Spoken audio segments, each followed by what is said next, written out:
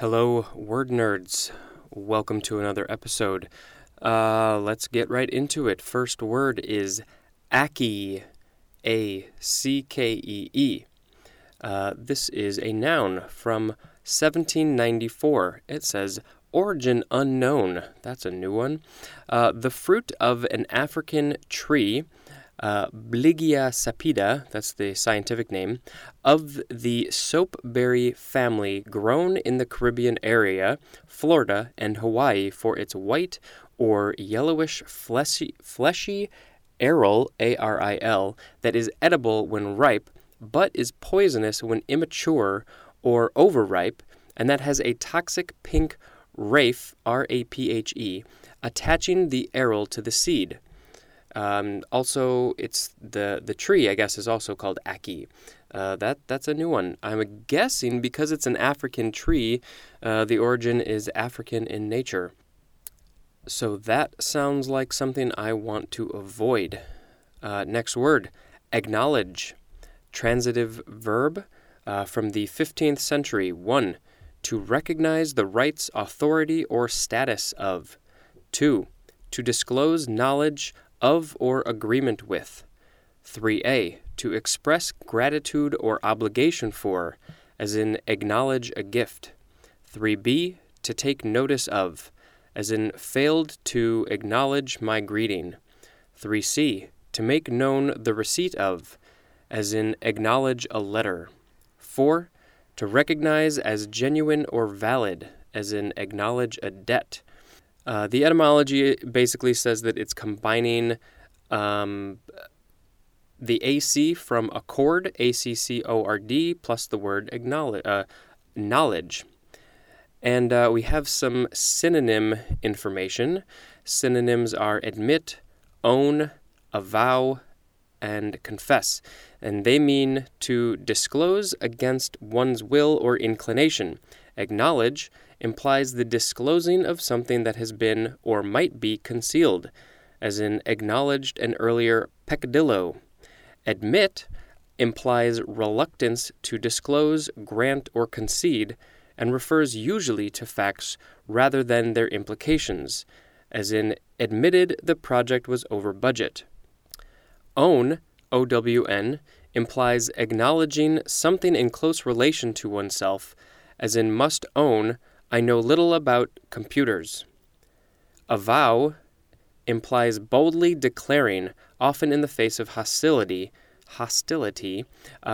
what one might be expected to be silent about, as in avowed that he was a revolutionary. Confess may apply to an admission of a weakness, failure, omission, or guilt, as in confessed a weakness for sweets. I definitely have that, a weakness for sweets. Acknowledged is the next word, adjective from 1598, generally recognized, accepted, or admitted, as in an acknowledged expert. And acknowledgedly is the adverb. Next we have acknowledgement. This is a noun from 1594, 1a, the act of acknowledging. 1b, recognition or favorable notice of an act or achievement. 2. A thing done or given in recognition of something received. 3. A declaration or avowal of one's act or of a fact to give it legal validity. Next, we have the ACL, all caps. This is a noun from 1981. It just says anterior cruciate ligament. I know that is in the knee region, probably connecting the upper leg to the lower leg. And a lot of football players and soccer players get injuries to their ACL. Next we have ACLS, all caps, abbreviation for Advanced Cardiac Life Support. I hope none of you and myself ever need any of that. Next is ACLU, all caps, abbreviation for the American Civil Liberties Union. Next we have ACME, A-C-M-E, noun, from 1620, the highest point or stage. Also, one that represents perfection of the thing expressed. And the synonym says see summit. The etymology for this is from Greek ackme, A-K-M-E, which just means point or highest point, and there's more at the word edge. Next, a very similar word, acne, A-C-N-E, noun, circa 1828. A disorder of the skin caused by inflammation of the skin glands and hair follicles. Specifically, a form found chiefly in adolescence and marked by pimples, especially on the face. Acned is an adjective. I don't think that's a word that gets used a lot, acned. The etymology is Greek from acne, A-K-N-E, means eruption of the face. Acne sucks. As an adult, still get zits every once in a while. Not fun.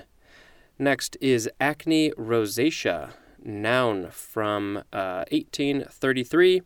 Just has the word rosacea as a synonym, and the etymology says rose-colored acne. So we'll read more about that when we get to the R's. And next is acock. All one word, A-C-O-C-K. Adjective or adverb from 1846, being in a cocked position. I'm assuming the first thing that comes to mind is a gun. When you cock a gun, you can say, my gun is acock. And I think we'll do one more for this episode.